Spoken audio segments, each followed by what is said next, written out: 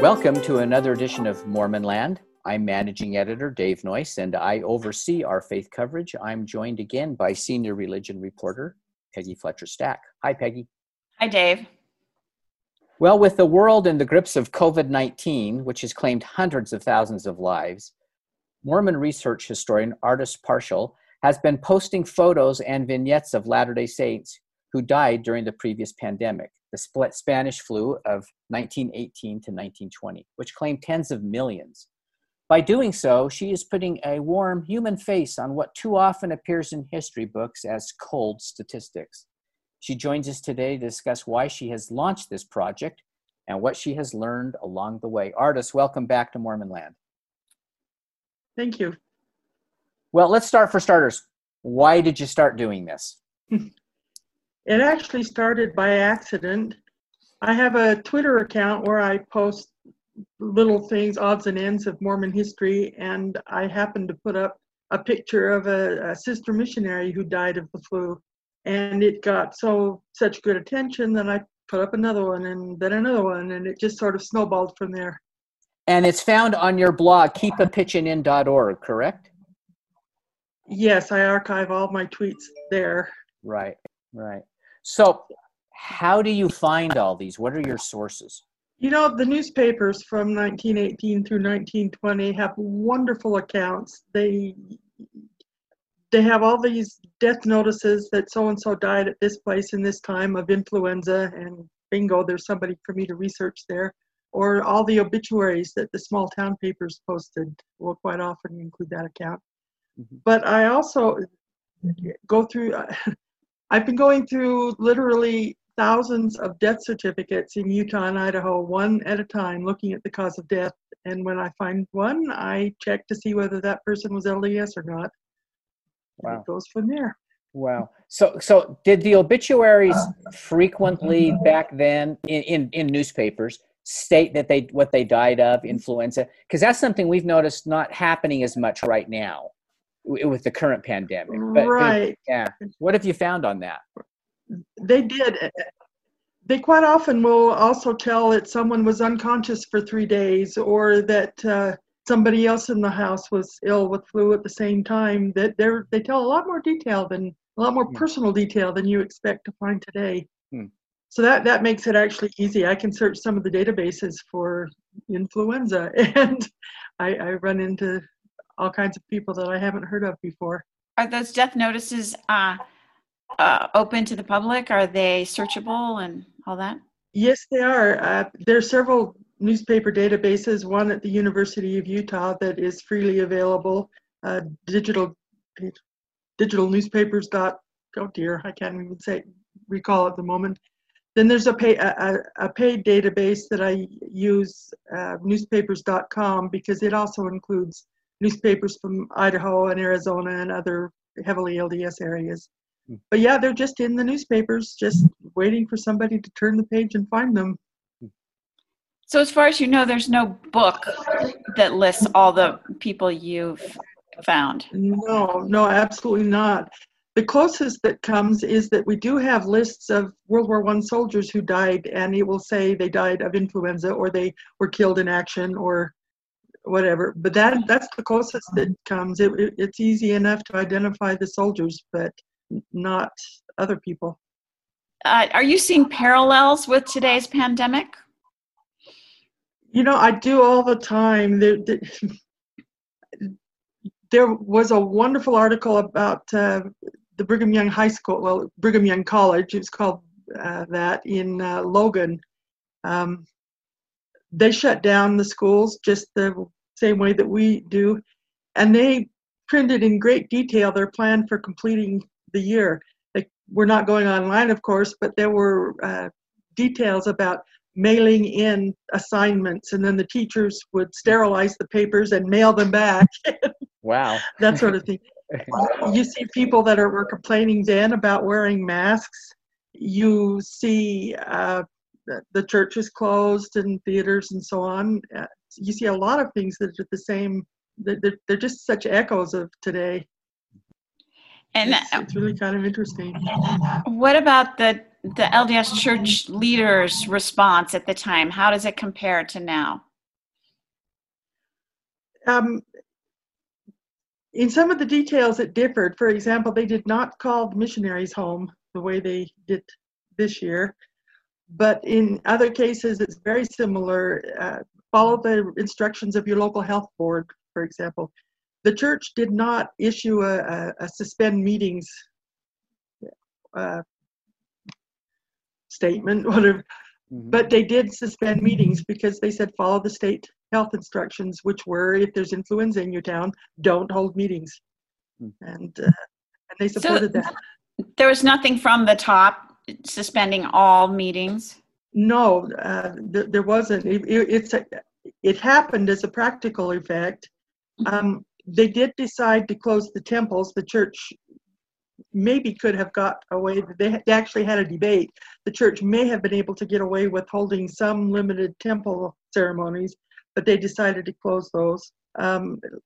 In the January of 1919, when other organizations were opening up again, the church said, we'll start holding meetings again, but we will not hold any Sunday schools. We do not want our children brought together in groups like this. So yeah, they did exercise caution and had some specific concerns. And they also canceled or postponed General Conference, correct? They did. Ordinarily scheduled in April, they put it off until June.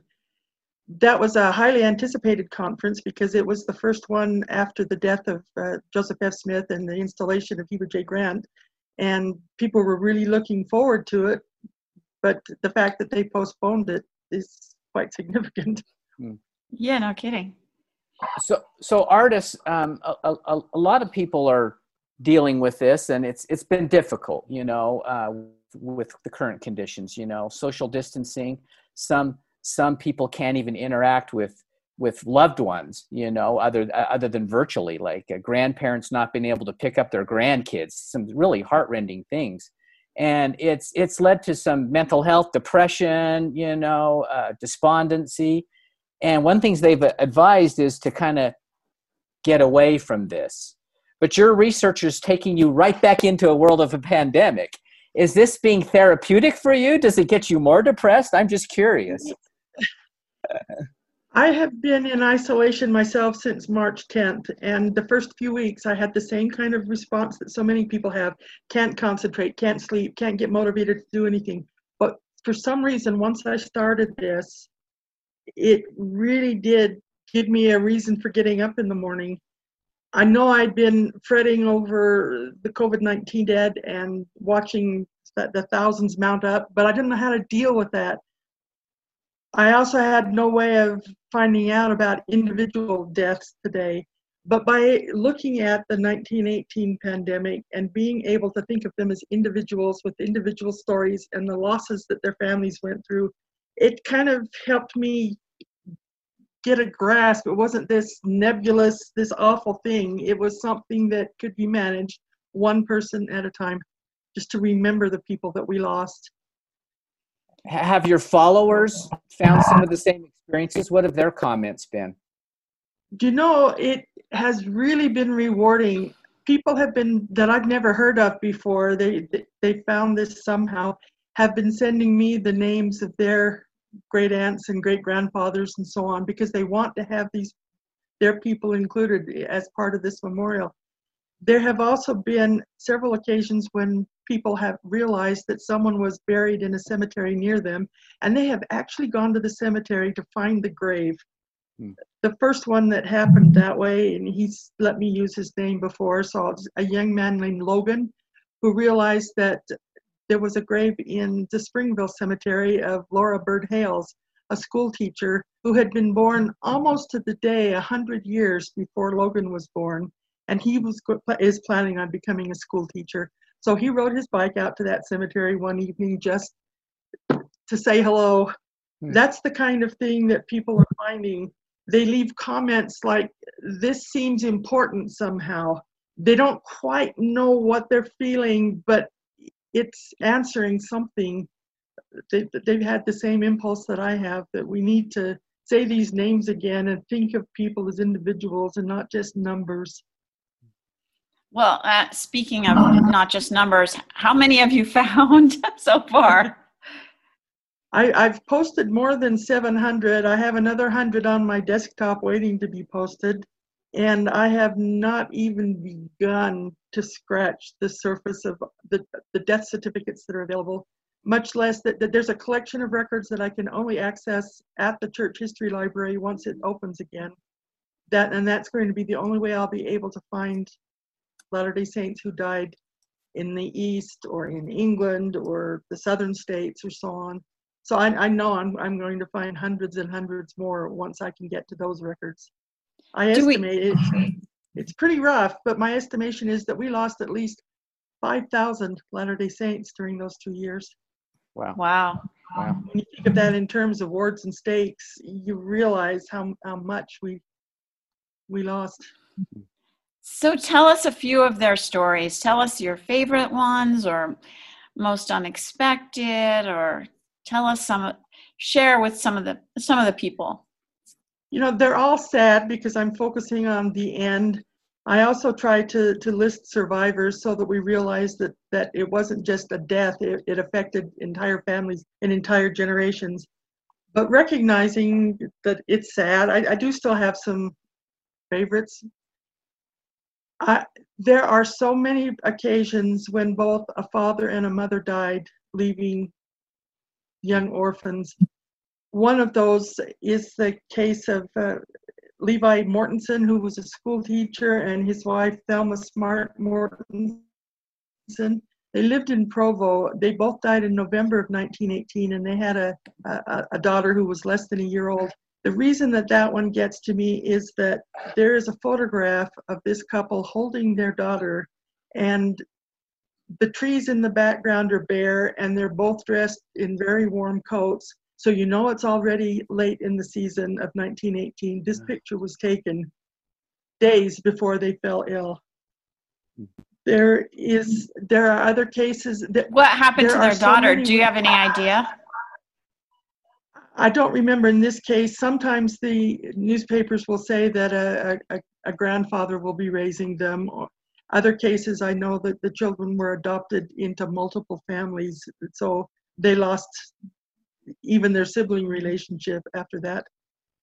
So many times, you know, the flu primarily affected people in their 20s, although I have babies and I have people in their 90s that we lost as well. But the 20-somethings are the ones that are having children. And there are so many occasions when a mother gives birth and then dies that day. And, you know, she's used her last energy to bring that baby to the world, and then she's got nothing left to fight the flu. There's one that really gets to me from Yukon, Idaho, a mother named Dosha Lott Wolf. And the reason that I keep going back to this one is that somebody in her family recorded the story and said, Dosha tried so hard to nurse him and save the little one. My readers always want to know whether the baby's lived or died. Her baby did. Other things that get to me are the numbers of medical people who died, and that, of course, is another echo today. We have doctors and nurses, both professional nurses and volunteer nurses, who caught influenza, presumably from their patients. One of them, again, because there's of the picture, is a 19-year-old nurse who had been in training at LDS Hospital for a year, Elsie Thackeray, and her picture has that little nurse's cap that they used to wear. She caught influenza from her patients and she died. One that I found just today was a professional nurse named Leonie Reeder from Brigham City. And the reason that she seems notable is that the newspaper published a letter from the first presidency. She was the one who had nursed, she was a private nurse, and she had nursed Joseph F. Smith through his last illness.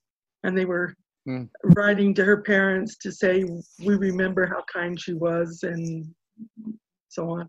So those kinds of things. I find people who are doing, I mean, the nursing, especially the volunteer ones, shows us a level of service that we can all admire. But I'm thinking also of one a man a teenage, I think he was, who died in Sevier County. His entire family, his parents and his siblings were all sick, and they wanted him buried in Lehigh where they had come from, but they couldn't take him there. So a neighbor volunteered and drove his body up so he could be buried where the family wanted him. So, I mean, there's all kinds of accounts of people pitching in. I'm astonished sometimes by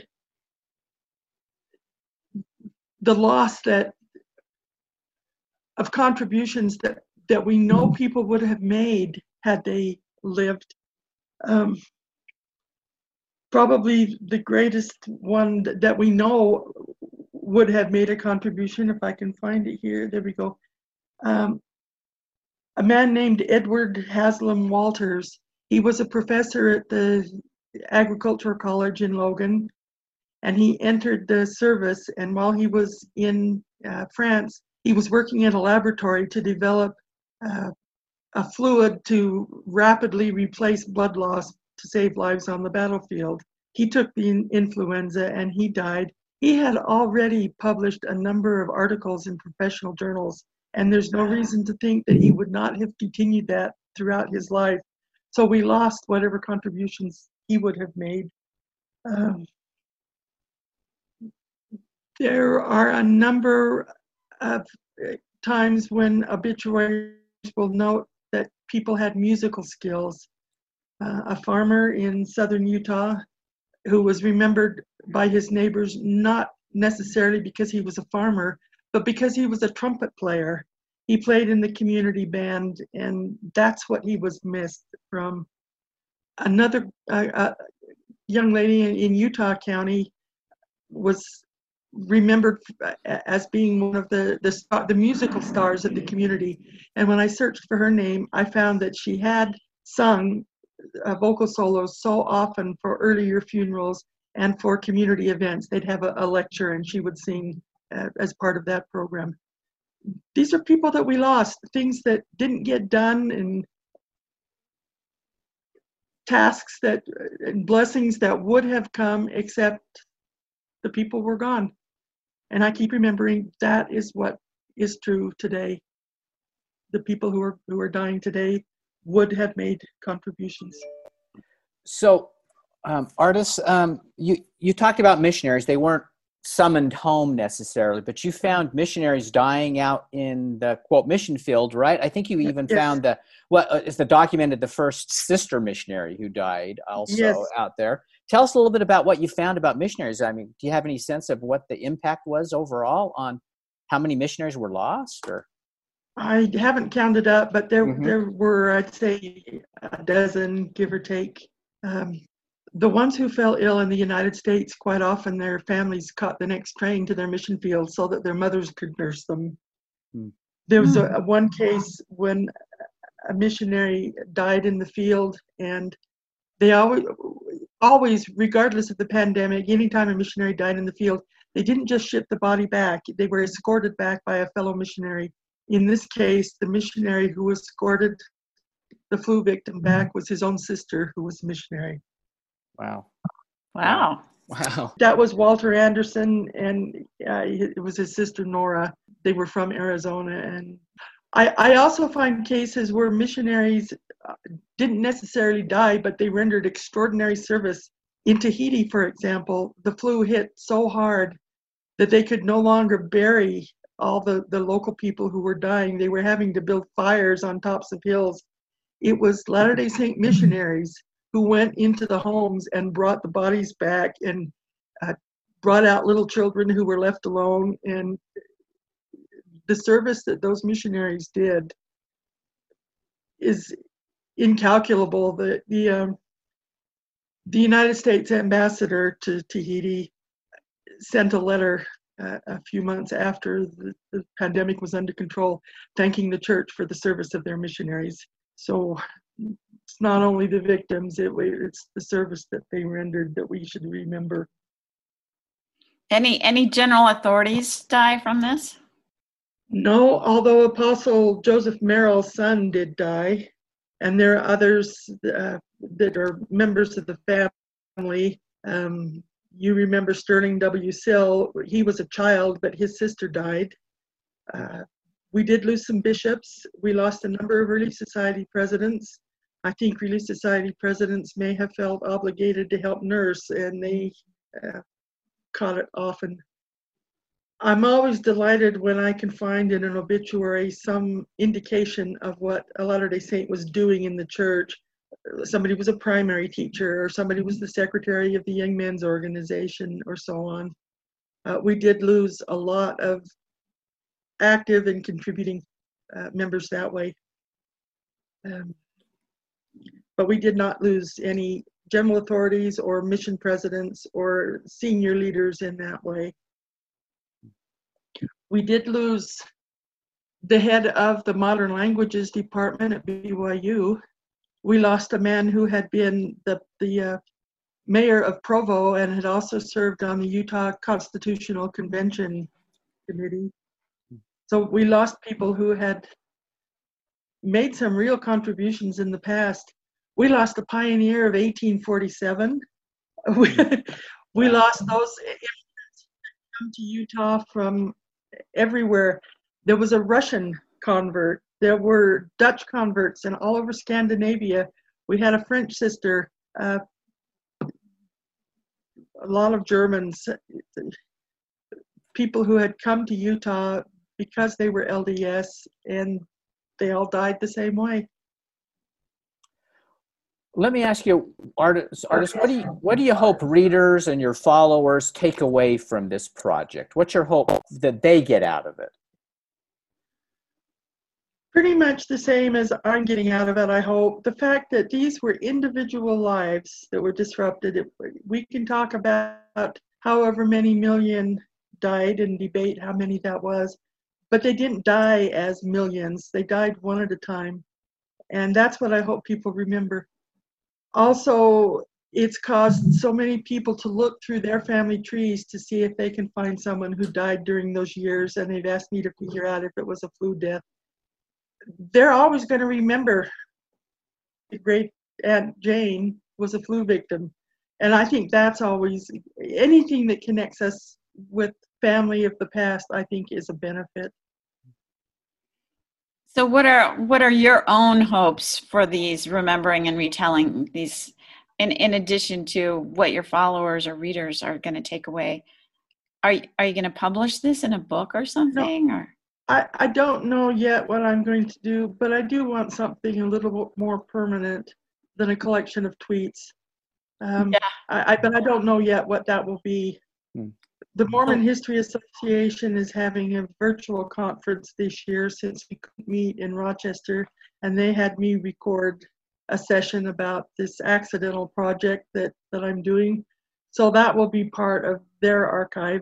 But I need to do something more that people can look through. And there's something when you look at the face of someone, or even seeing their name on a gravestone, when I can't always find a portrait, there's something that makes these people real to you. And so I need to be sure that that's preserved somehow. What are your hopes, Ardis, for the people of the current pandemic? We've seen that the University of Utah is compiling stories and pictures and of the moment. What are your hopes for what happens given all the resources available now for remembering those that we lose now during this current pandemic? Well, I read recently about your project looking for the stories of Utahns who died, and I think that is wonderful, and I hope you get full cooperation from people. That's something that I couldn't do, and so I'm cheering you on. Thank you for that pitch.